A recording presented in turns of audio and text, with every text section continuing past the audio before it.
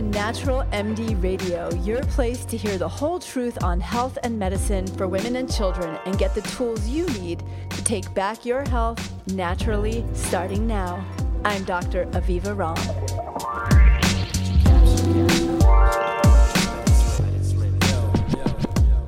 My guest today is someone whose work I started following when she wrote an article in Pacific Standard called "Is Medical Gender Bias Killing Young Women?" Maya Dusenberry is a writer, editor of Feministing.com, and author of the new book, Doing Harm, The Truth About How Bad Medicine and Lazy Science Leave Women Dismissed, Misdiagnosed, and Sick, which explores how gender bias in the medical system is harming women. In 2013, she became editorial director of the trailblazing website Feministing, where Maya has written about a range of important feminist topics, including abortion stigma, rape culture, masculinity, economic justice, and occasionally her favorite TV shows since 2009. I think we share one of those favorite TV shows based on a Facebook post I wrote and a blog you recently wrote. We'll talk about that. Maya has also been a fellow at Mother Jones Magazine and an online columnist at Pacific Standard. Her work has appeared in publications like HuffPo, Cosmopolitan, Bitch Magazine, TheAtlantic.com, as well as the anthology, The Feminist Utopia Project. Before becoming a full-time journalist, Maya worked at the National Institute for Reproductive Health. She is a Minnesota native who received her BA from Carleton College in 2008 and is based in the Twin Cities. Maya, thank you for joining me today in the busy aftermath of a book coming out, for making time. I so appreciate it. Oh, thank you so much for having me. So we've chatted before on the phone because we have so many similar interests and similar concerns about women's health. And in my last book, I have a section called Dismissed and Misunderstood. So I'd love to take our readers back because, so many people write books based on theory. You wrote a book based on your own personal experience. If you don't mind sharing with a deep dive into how you got on this path of women and gender bias, I think our readers would so appreciate hearing that. Yeah, definitely. My listeners, not readers, our readers. So I started thinking about this topic about 5 years ago when I was diagnosed with rheumatoid arthritis. Before that, I was a feminist writer and had a background in reproductive health, but really was kind of focused on reproductive health and wasn't really thinking more broadly about how sexism might be affecting women's health more holistically. But once I got RA, I was, as a journalist and curious person, I wanted to learn sort of as much about what was happening in my own body as I wanted to hear sort of why these autoimmune diseases are becoming more common, and was really kind of surprised to realize that, there isn't a lot of public awareness about autoimmune diseases. And also it seemed like the medical system was not very good at recognizing them and diagnosing them.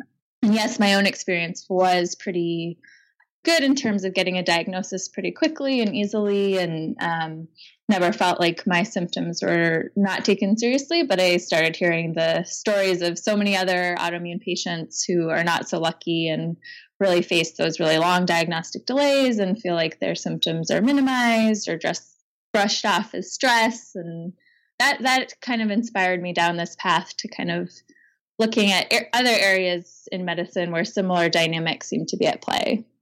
So one of the common themes that seems to be rising to the top in medicine is that many of the medical conditions that affect primarily women also happen to be the ones that are commonly overlooked or dismissed or misdiagnosed, and autoimmune disease being one of those. Some autoimmune diseases are a 9-to-1 ratio. I think RA is one, lupus is one, Hashimoto's is one. But in general, about 75% of people who suffer from autoimmune disease are women. I just read a staggering set of statistics, which is that in the United States, at least, on average, it takes a woman 5 doctors and 4.6 years to get an autoimmune disease diagnosis. And 45% of women are considered chronic complainers those first couple of years they're going to the doctor. Basically, like it's it's emotional, it's in their head. So you didn't have this experience, thankfully. What was it that made you aware? Were you going to Facebook groups or chat groups? Where did you start hearing this rumbling that something was up in this world of autoimmune disease? I think I didn't actually end up getting super involved in online patient communities, but did just sort of learn more about autoimmune diseases. I read the Autoimmune Epidemic by, forgetting her name right now, Donna somebody. Oh, yes. The woman who had, she has an unusual last name, Nakazawa, I think. We'll put it in the show notes. Yes.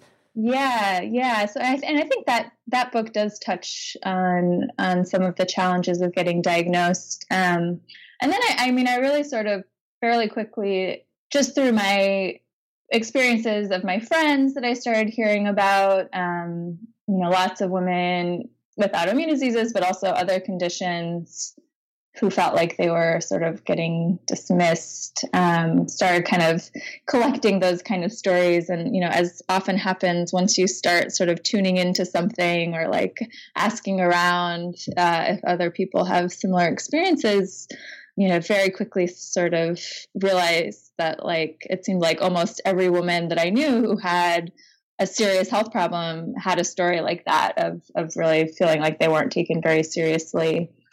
So those statistics on autoimmune diseases were very compelling, but also it seemed like that was sort of the tip of the iceberg. It seemed like almost everybody was having these kind of stories. Yep. 10 years on average for an endometriosis diagnosis. The statistic I believe you point out in the article I mentioned in the beginning, 5,000 more women a year in hospital dying of heart attack than men, because our pain is more likely to be dismissed as anxiety or stress, so we don't get the cardiac workup. So, you have a lens as a journalist who's worked in reproductive health. I have a lens as a doctor who works in reproductive and women's health in general. So, the biggest impetus for me really going to medical school as a midwife was these stories that I was hearing over and over again, or witnessing when I had to take a woman into the hospital, of the sort of systemic abuses. And there are, as you experience, really so many wonderful individual human beings who are doctors, but there's something going on in the system. And one of the things that you talk about in your book, you kind of go back into some of the wonderful old books like Barbara Ehrenreich and Deirdre English on which is Midwives and Nurses, some of the history. Let's talk about some of the history of medicine and how that's gotten us to where we are now from your perspective as a journalist. Yeah, I think this was one of the things that made me sort of initially sort of convinced that there was something more going on here, because I felt like, on the one hand, I was, as a feminist writer, I was not surprised to kind of hear that women's voices didn't seem to be trusted as much as men's in the medical system, because obviously that happens across a wide range of realms. But I was sort of a little bit surprised as like a younger millennial woman. Like, I think a lot of those women who were telling me these stories had this sense that it was sort of strange to be in this position where their reports of their symptoms weren't being taken seriously, because they kind of had this expectation that they would be. And I did really kind of come to believe through that research into the history of medicine, which, I hadn't been particularly familiar with before, and this history of hysteria and how hysteria has evolved, really came to appreciate how this kind of stereotype seems to be like gotten sort of ingrained and entrenched in the system in this sort of self-perpetuating way, kind of over and above even the kind of general dismissal of women that is so pervasive in our culture. Yeah, it's so interesting to me. So when I started to study midwifery, it was in 1981. I was actually 15. And so some of the first books I got were Women's History of Medicine, things like Gynecology by Mary Daly, and Barbara and Deirdre's book, which is Midwives and Nurses, and of course the early versions of Our Bodies, Ourselves. And to me, the kind of almost like the history of medicine and how medicine is currently practiced are really inseparable. And when you even go back into like the 1500s and you read some people like Descartes or Bacon, and they're talking about how women's bodies are like the earth to be, I mean, they use this language like to be raped and plundered as men need. This incredible separation between, or this incredible identification of like women and the earth as separate from science and knowledge and intelligence. You start to see the roots of how Western medicine evolved. And it wasn't really that long ago that, I mean, even in the 1970s, I think it was something like 7 or 9% of women were doctors. And one of the reasons we were considered unfit for medical school is that we were, I'm doing air quotes here, unreliable. We were considered emotionally unreliable and physically unreliable for a week of the month during our menstruation, which we might just not show up or night. Right. It's so entrenched, you know? Right. So were you surprised to find that as a journalist? Yeah, I think this is sort of unforgivable because I, have been a feminist writer, and so I shouldn't have been surprised. But I think I did have that sort of misperception that, like, just because, well, like I knew that, that as you said, even in the 70s, the medical system was hugely male dominated. But I think I sort of had this sense that, like, a few decades would have been long enough to kind of undo all of this long history of sexism in medicine.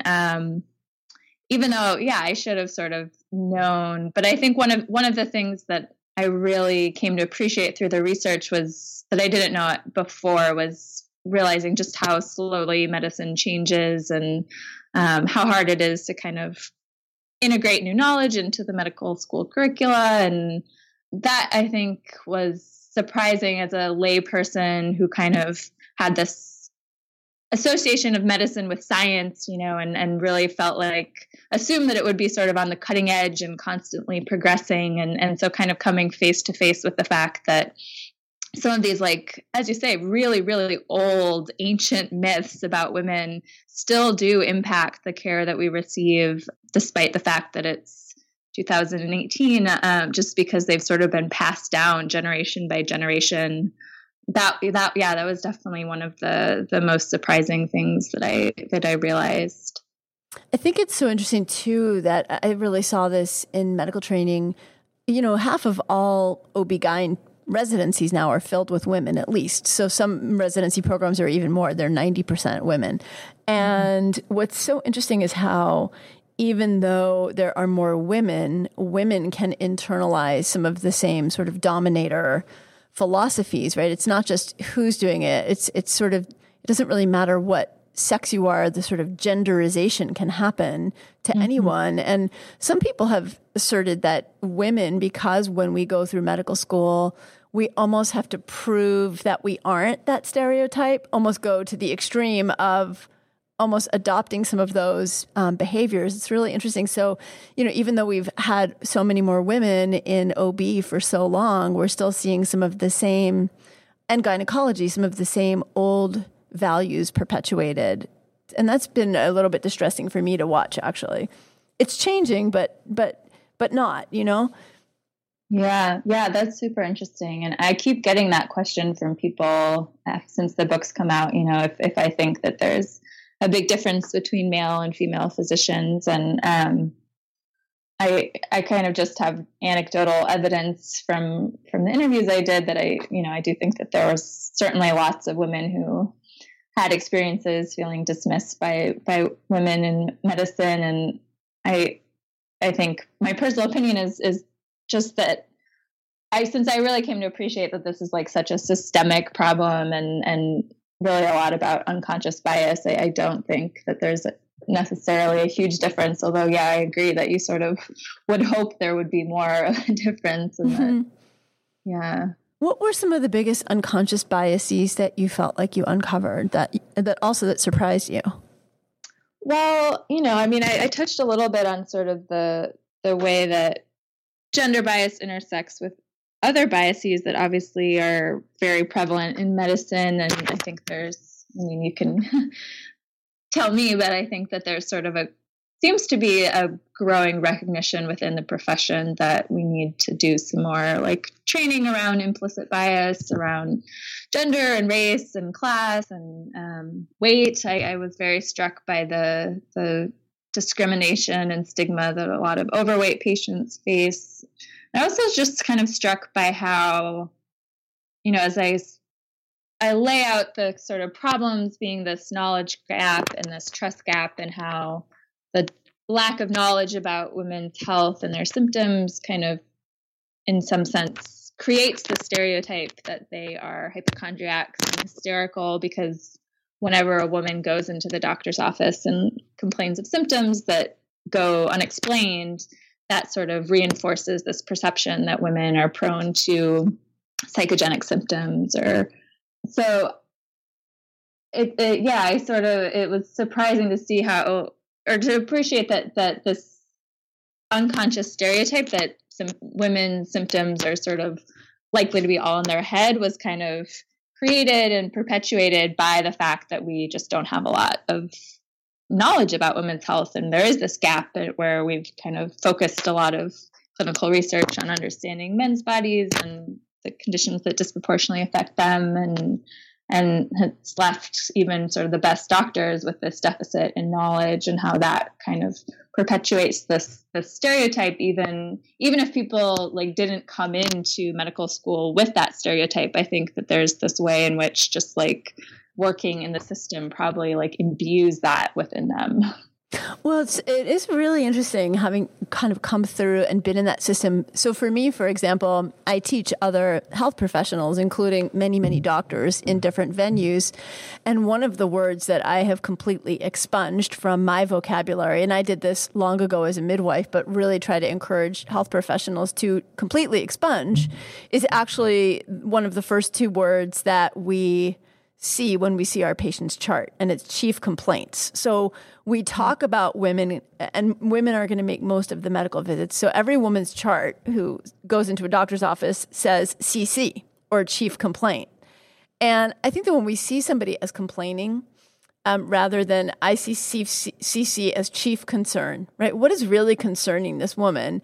And it just flips the script, right? If we're talking about our patients as complainers, and then the statistics are that like 45% of women with an autoimmune disease, for example, are going to be dismissed as chronic complainers. And we're seeing CC. Like, how does that reinforce right from the beginning that these are complaints? No. This is not complaints. These are legitimate concerns and experiences. And there's so much entrenched in medical language that I think we just take these things for granted and don't realize that they are actually impacting how we think about people. There's so much in internal medicine, family medicine, kind of turfing the gynecology appointments because either the medical students or residents don't feel like they know enough about them or feel uncomfortable. I mean, even in medical school, you have these sort of fake patients, and they're the people that you learn to do gynecology exams on. And fortunately, I mean, I had gone into medical school with 25 years of doing pelvic exams because of being a midwife, but the amount of discomfort and giggling and just avoiding those classes is so incredible. And there's not really any deconstruction that happens around it. So I think people just avoid it.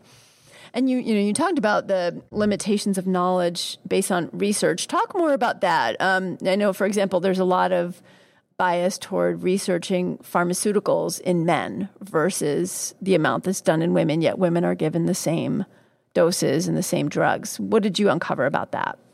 Yeah, I think this was another area where I think I was like, oh, well, it must have been fixed because it's been a while. But yeah, no. But no, yeah. Yeah, I mean, yeah. So, in the early 90s, this was really put on the radar, and there were congressional hearings about the fact that women were underrepresented in clinical research. The FDA was excluding all women of childbearing age from being in early phase drug trials. And, there were obviously some like really important steps taken, and, federal law now requires women to be included in NIH funded research. But I think one of the things that I was surprised to realize was just how, even though a lot of things have changed since then, some have not. And one of them being that even though women are now usually included in most studies, there's still not sort of this norm that says like we should always kind of track to see if there are any differences and report that in our published results. And it's only, in the last few years that the NIH has really started to tackle the problem of the overwhelming male bias in preclinical research that still exists. So there's no federal law saying that researchers need to use female mice, and most of them still don't. It's still sort of the norm to just use male mice, and obviously that's preclinical research is kind of laying the foundation for future research into drugs and understanding disease mechanisms, and that's sort of just beginning to be a problem that's starting to be solved. And it's really important. 50% of women over 50 are on at least 2 pharmaceuticals chronically. Most Americans have taken several drugs in the past month, pharmaceuticals, and women are disproportionately likely to have adverse reactions, and serious ones compared to men. And yet we're kind of treating women like they're small men. And not even that. We're not even really adjusting doses that significantly. Right. And, women have different, what in medicine or chemistry we call pharmacokinetics. So the way that our bodies process pharmaceuticals is actually very different. We have slower colon transit time. We have different kidney extraction and elimination time. Interestingly, new research is coming out that shows that depending on the place we are in our cycle, if we're still cycling, or the time of day that a woman takes a drug can have a huge impact on the safety of that drug for her. And we don't see those same changes in men, yet none of this, until very recently, has been looked at all. And it's not really changing drug standards. Was it your book where you talked about, is it Xanax and women having more car accidents on Xanax? It's Ambien. Oh, Ambien. Tell us about that. That was fascinating. Yeah. So I think it was in 2014, the FDA announced that they were slashing the recommended dosage of Ambien in half for women. And that was after new studies had been done that showed that because women take longer to clear the drug from their system, they still, I think it was like 15% of them compared to only 3% of men would have a blood level the next morning that could be high enough to impair driving. And the FDA had actually gotten several hundred reports of people over the years getting into car accidents the next morning. Yeah, it was like 750. I went and looked, and it was like 750 or 760 serious car accidents because women were essentially driving drunk. And they tell you on the insert, which who reads that anyway, right, not to drive within 8 hours of taking the medication. But if you're taking the drug at 11 and then you're going to work at 7 the next morning, you're still within 8 hours. And if you're a woman, that could be 10 hours or 12 hours that you need to clear it. Yeah, it's amazing. And what also was amazing was just that, like, that drug was approved in the early 90s, and it's not like there wasn't the data to suggest that already. At the time, the FDA had, like on the application, had made a comment saying, there seems to be this difference where the blood levels reached in women are higher than men, but that was just sort of commented on, and we moved on and approved it for everybody. And it took, 25 years to realize that actually was putting women at risk. There's a statistic that says that it takes 17 years for bench research to trickle out to community medical practice. And this is just like a stunning example of that gap, right?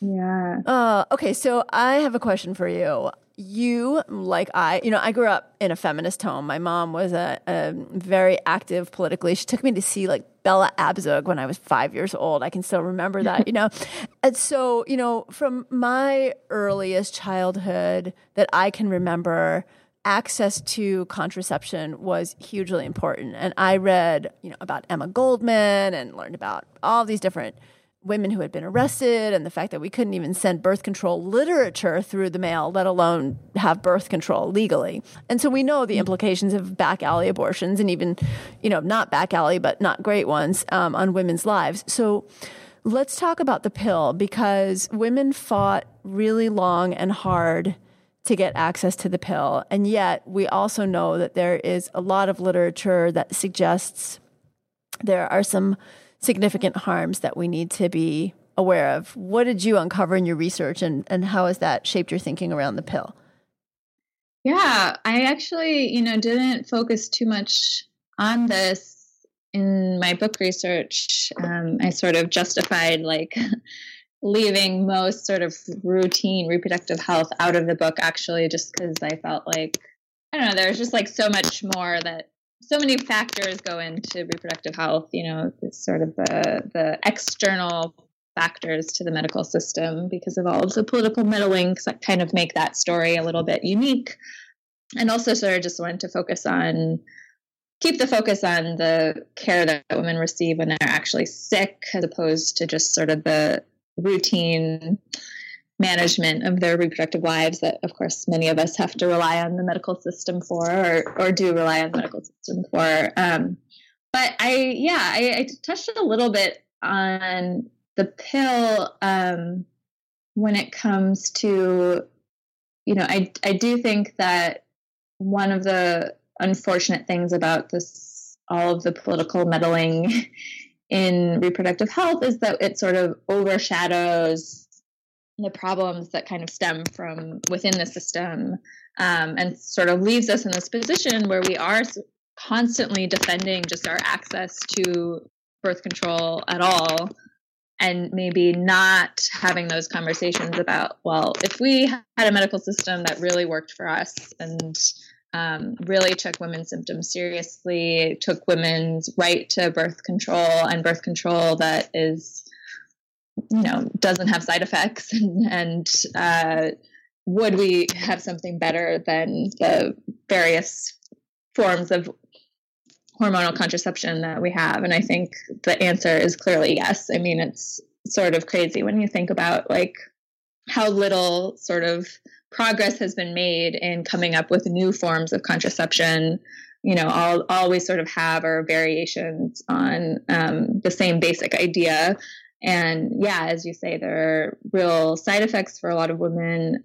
I think we certainly see a sort of tendency to not take women's, a lot of women go off the pill once they start it. And I think there's this tendency to say, oh, well, they're just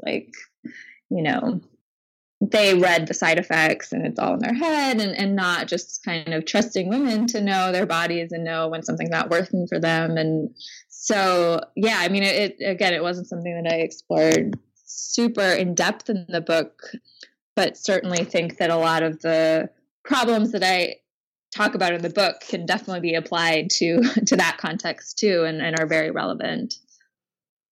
What were some of the biggest ahas that you had in writing the book? We've talked about a couple, but were there any just things that just blew your mind? You're like, wow, I cannot, where you just kind of stopped and you're like reading it to someone else going, can you believe this? Oh yeah. I mean, there were so many. One big one that I think was a sort of moment like that, and was also a really kind of helpful aha moment, in that it kind of helped me understand the problem a lot better, was learning about the fact that diagnostic errors just have not been really on the radar and until pretty recently at all. And we really have very little kind of systemic research looking at how often doctors get the diagnosis wrong, or miss the diagnosis entirely. And reading the research on that, and reading the insight from experts in diagnostic errors who point out that doctors tend to be very overconfident in their diagnostic skills, and that overconfidence is not necessarily just because they're just individually very arrogant. It's just that by and large they're not getting the feedback they need, so they just assume that they got it right, unless they hear otherwise. And usually they only hear otherwise if like a patient comes back to them and tells them that they got it wrong. And so I think that was really kind of helpful in understanding how this problem could be really self-perpetuating, where, to go back to the autoimmune example, if you have a woman who's going to 4 or 5 doctors over as many years and being told she's a chronic complainer, when she ultimately does get the right diagnosis, hopefully, those first doctors she saw usually don't get the memo about that. And so they continue to have that impression that she was really just a chronic complainer. And I think that in turn really affects how they view, the next woman who comes into their office. It's so true. And I think that brings us to an important other conversation within your book, and that I'm certainly having with my audience and women, is that on the one hand, we are told that so much is in our heads or our imagination. And on the other hand, we've got this sort of like double-edged sword in that we're also told to not challenge authority, that the doctor knows. I mean, like my grandmother's and even my mother's generation to some extent, although my mom's not like this, but in general are like, well, just trust the doctor, honey, or do what the doctor says, or, why are you questioning the doctor? And then we're also taught to be so polite. And if you're sick and going into the doctor for symptoms that you're having that may be actually pretty concerning, you also feel vulnerable. So what was your kind of observation of the research around women not speaking up? What do you think some of the issues are, and some of the ways that women can actually address that to be part of the change so that doctors are hearing about their mistakes and so that we are getting diagnoses in a timely way? Yeah, this was something that was surprising to me. Or I guess, I don't know, it probably shouldn't have been surprising, but yeah, I was struck to realize sort of how even women who are highly educated and pretty privileged, like people of and my generation, pretty young women who, yeah, compared to earlier generations, probably don't have quite as much of that like doctor as God mentality, still, do put a lot of trust in medical experts and find it very difficult when confronted with somebody in a white coat who's saying, nothing's wrong, to really push back. And I mean, I'd be curious to hear what you would say about this, but I feel like maybe doctors just like don't realize how much power they have in that situation, because I don't know, I think that's like a really hard thing to do. I think for even, as I said, even the like most empowered patient, quote unquote. And one of the consequences of that I think is that a lot of women kind of keep these experiences to themselves and don't maybe talk about them, or sort of internalize that dismissal from the doctor. Or even if they sort of question it, kind of assume that it was just like bad luck, or that they could have done something to advocate for themselves better. And so one of my real hopes for the book is that it will sort of encourage women to start opening up about those experiences, because I think that so many more women do have them than realize that. I think they sort of think like it's just me, and really sort of need to get that validation that it's happening to other people to realize that that's not the case. But yeah, I mean, I know that you had a recent episode with some tips, which I thought were really on point for how to get your doctor to take you seriously. And I think I'm like very much, in favor of giving women those kind of skills, and hopefully sort of by giving them some of this knowledge about the limitations of medicine, that will imbue sort of a healthy skepticism that maybe will help empower them to kind of push back a little bit more. While at the same time, I think it's really important to sort of, not put, or at least acknowledge that like then we're putting the burden on sort of individual women to. Exactly. It's really complicated. Yeah. And interestingly, do you know Amy Cuddy's work on the whole Wonder Woman pose? And like how you stand can really increase your sense of confidence.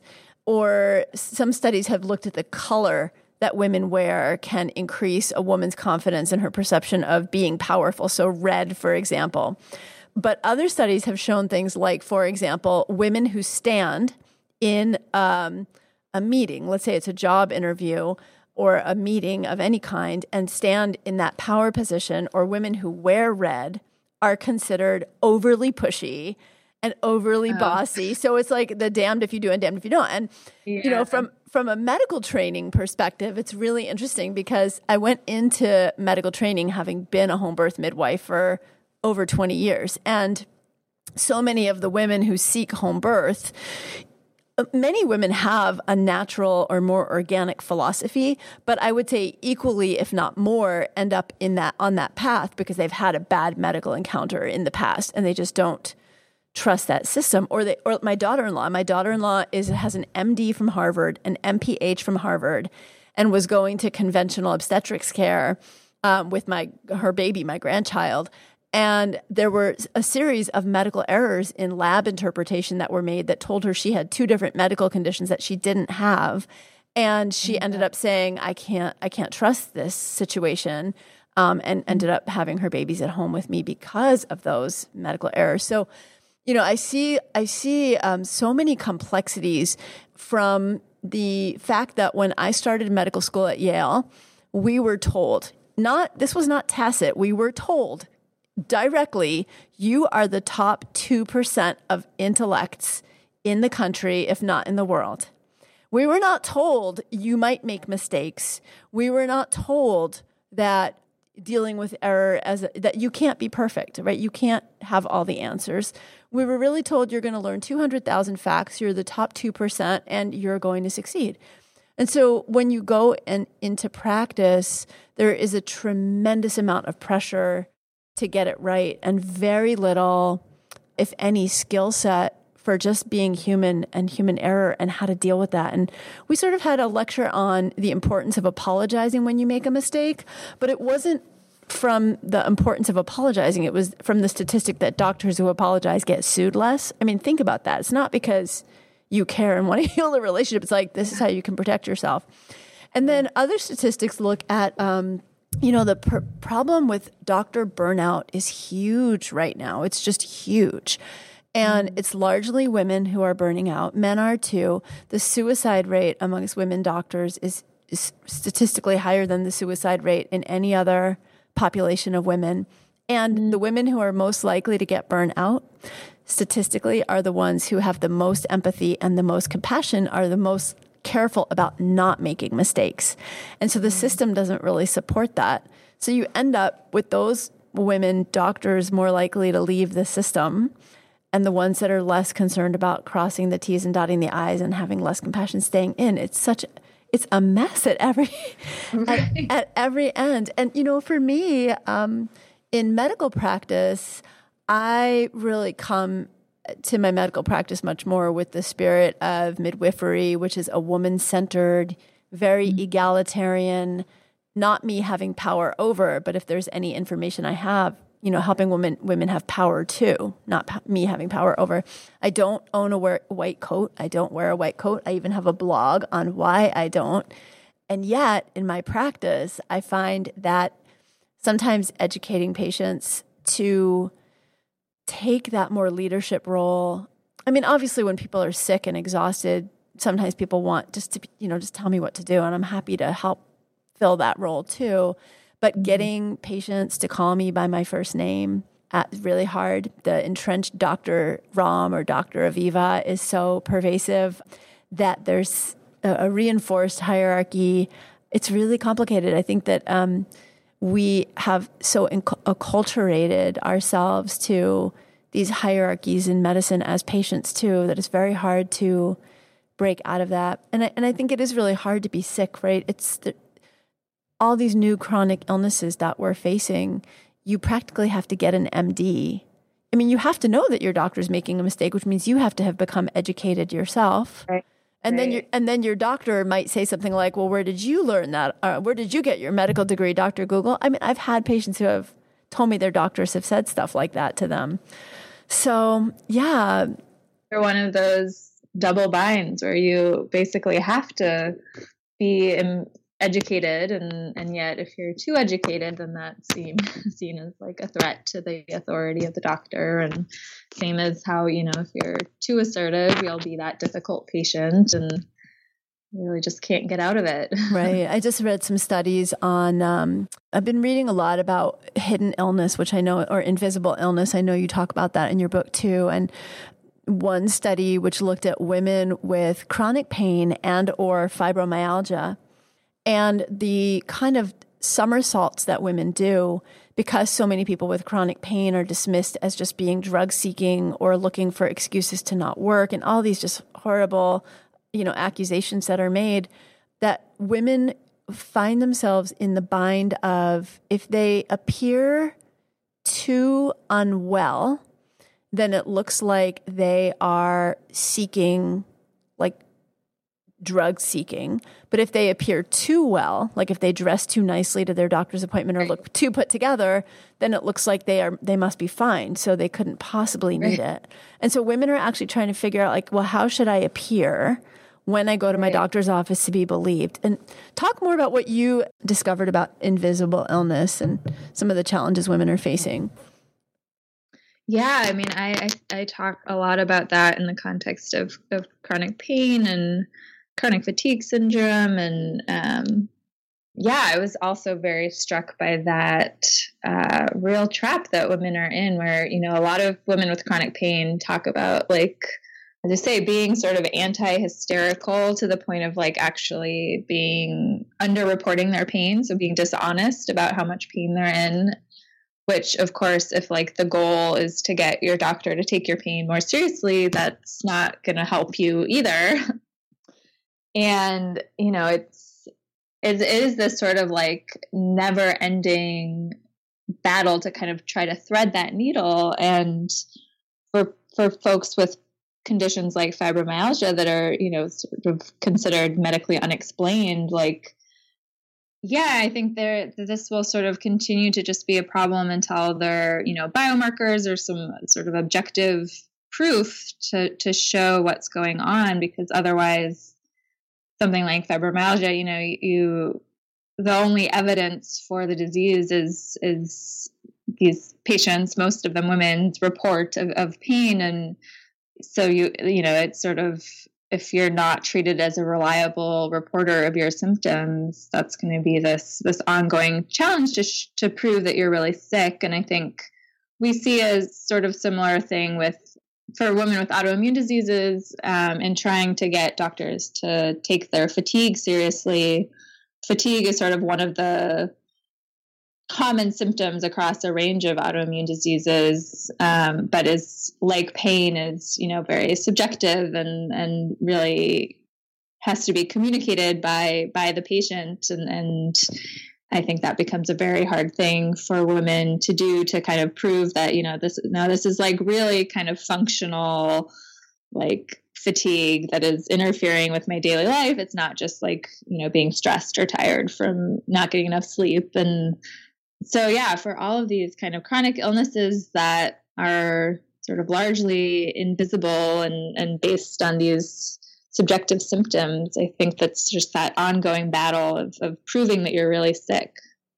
One of the statistics that was shocking to me about a year and a half ago, I was working on an article, and I had just kind of taken for granted that people knew that fibromyalgia was in fact a real medical condition with diagnostic codes and a pathophysiology that was now at least a little bit understood, or that chronic fatigue syndrome likewise was a real medical diagnosis. I mean, I just took that for granted, and I was doing some research and discovered that something like 70% of medical schools are not teaching that these are real diagnoses, and that most doctors, in fact, still consider these to be in women's heads, that they're not actual legitimate medical concerns or legitimate medical diseases as real as the flu or pneumonia or migraines.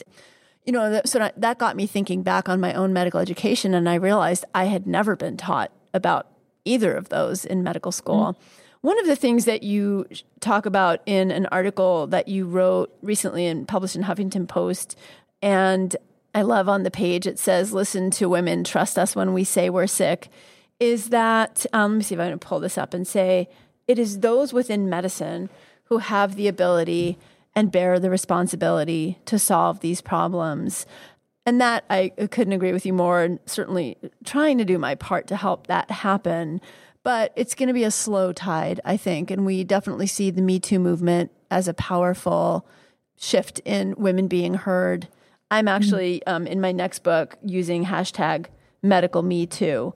And because I have, like you, in writing your book over the years, and every day in my email inbox on Facebook, hear stories of women who ultimately sometimes even come to wonder if it is in their head, right? This incredible pervasive self-doubt.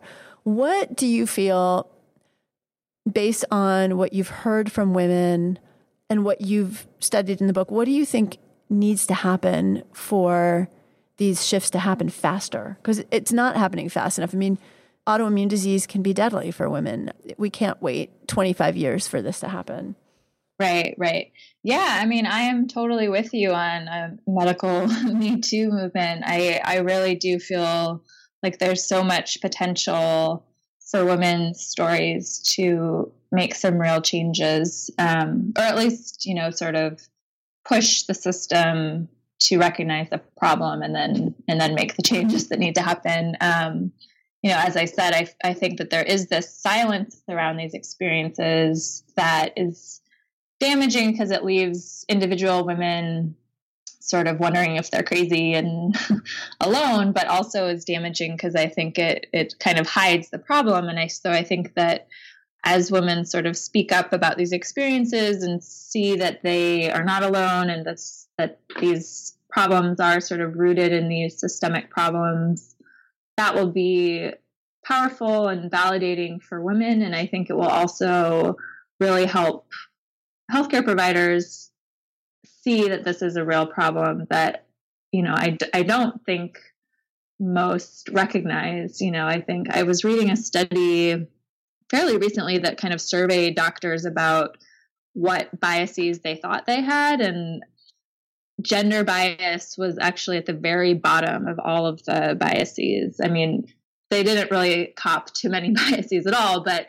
it was only like 6% of doctors who thought that they held any kind of gender bias. And so I think that just sort of showing the extent of the problem so that it's at least recognized as a problem is definitely like the first step. And I think that women's stories can definitely be a powerful part of that. And that, yeah, I wouldn't say I was super optimistic through a lot of the book research, but I was reminded by many experts that I interviewed that throughout medical history, women's activism has been very important in creating changes to the medical system. And so we shouldn't sort of discount our power as patients to kind of demand those kind of changes, and think that it's not worth doing, because as we saw in the early 90s, that kind of last time that this was kind of put on the public radar in a big way, even though it didn't fix the problem entirely, it certainly helped create some really much needed progress. And so I think that there's definitely opportunity to kind of continue the fight. One of the things that, I just want to reiterate that you say, Maya, listen to women, trust us when we say we're sick, is how do you feel that women can regain their own trust in themselves in the setting of repeatedly being told, there's nothing wrong with you, there's nothing wrong with you, there's nothing wrong with you? And I feel like there's so much about women's history and women's culture that has led us to doubt ourselves. What do you think might be one thing women can do to retain or regain trust? Mm-hmm. Yeah, I know. Yeah, there's just so much that teaches us to second guess. And I hope that, just sort of realizing that this happens to other people will maybe be helpful. And I was definitely one of the things I was inspired by was the really vibrant patient communities that exist online that I think, are doing such good in terms of just like sharing knowledge and tips and very practical, concrete advice for each other, but also can really serve as that sort of as a way of women having their experiences validated by other people after having been, devalued so much in medicine, which I think can be empowering.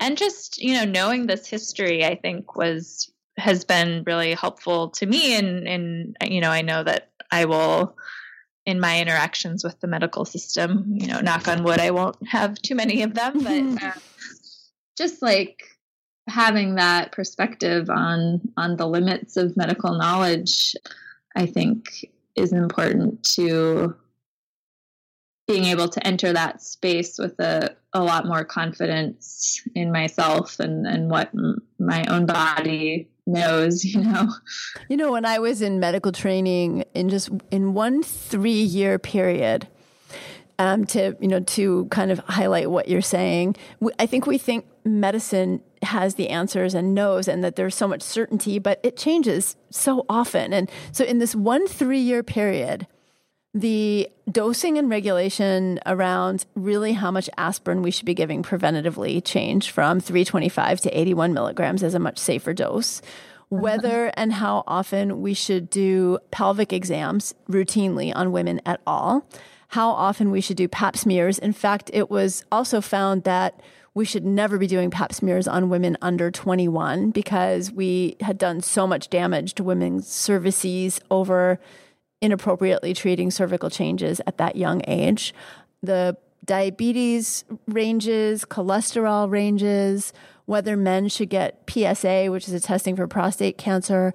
I mean, like all these things had changed in 3 years completely, so that if you were doing medicine and hadn't kept up, you would be doing things wrong and harmfully. And to remember that it's just an evolving, imperfect science, and that all anybody knows is guided by what we know at the minute, and it could be different in 6 months. It's really, and I think the piece about the history is so important for me as a midwife and going into medical school, keeping what we do now in the context of how this entire system evolved is really important, because it does shed a light on the fact that it wasn't that long ago that it was a completely male-dominated patriarchal system, that the word hysteria, which comes from the word uterus, was based on women being irrational because our uterus was traveling around our body. That female circumcision, this was in the early 1900s. Female circumcision was commonly done for all kinds of ills and problems. Yeah. When we take it all into perspective, it's like, maybe we don't all have it quite as right as we think we do. Yeah. Yeah. I mean, I think it'd be so helpful if doctors all got that training. I think that it seems as though that like sort of lack of historical perspective is a big part of the problem here, where medicine sort of forgets where it came from. And so, continues to have this kind of unearned sense of arrogance about what it knows, and kind of forgets that like previous generations also were just as arrogant about what they knew, and look where we are. Right. They didn't know. Yeah, I mean, people weren't using DES or thalidomide because they thought it wasn't safe. Or Lysol douching. That's a whole other that I talk about in my book. It's just shocking. So, Maya, it sounds like this book has been really revelatory for you to write, which is exciting and fun to hear about. Yeah, it definitely was. I learned so much that I didn't know. So I hope it will be the same for other people, and especially I hope it will be this sort of wake-up call for women of my generation, because as I said, I think I had the idea that a lot of these problems were firmly in the past, and so it was shocking to realize just how relevant they still are. Maya's book is Doing Harm. It is a powerful cover of a pharmaceutical, and for those of you who don't know, one of the agreements we all make still in going into medicine is the Hippocratic Oath, which says, first do no harm. We put on our white coats, and some medical schools like Yale, like mine, allow us to create our own Hippocratic Oath as well. But doing harm is really such a powerful title, Maya. And it's a wonderful book that takes us through history of medicine, women's stories. And I think, so much of what you say, Maya, is it does really help women feel less alone. And within that feeling less alone, it's not like you have to just rely on your own voice. You have a whole sea of voices that are coming with you to that medical appointment that you can be lifted up by and empowered by. So Maya, thank you so much. I know it takes so much work and research to write a book like this and so much time. Thank you for putting the time and energy into bringing this important work to women. Oh, thank you. Thank you for having me on the show. You're welcome. Tell everybody the best way to get your book.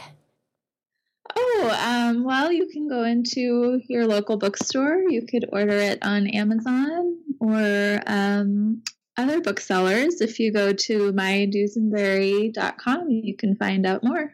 And we'll put all the links for getting Maya's book below this episode. And thank you, ladies, for listening, and possibly some gentlemen too. And I will talk to you next week. I hope you enjoyed this episode of Natural MD Radio. If you did, please go to avivaram.com and join the conversation about the show on my blog. And while you're there, be sure to sign up for my newsletter. It's free and it's jam-packed with powerful tips to help you take back your health naturally. That's avivaram.com. Take care and see you next time.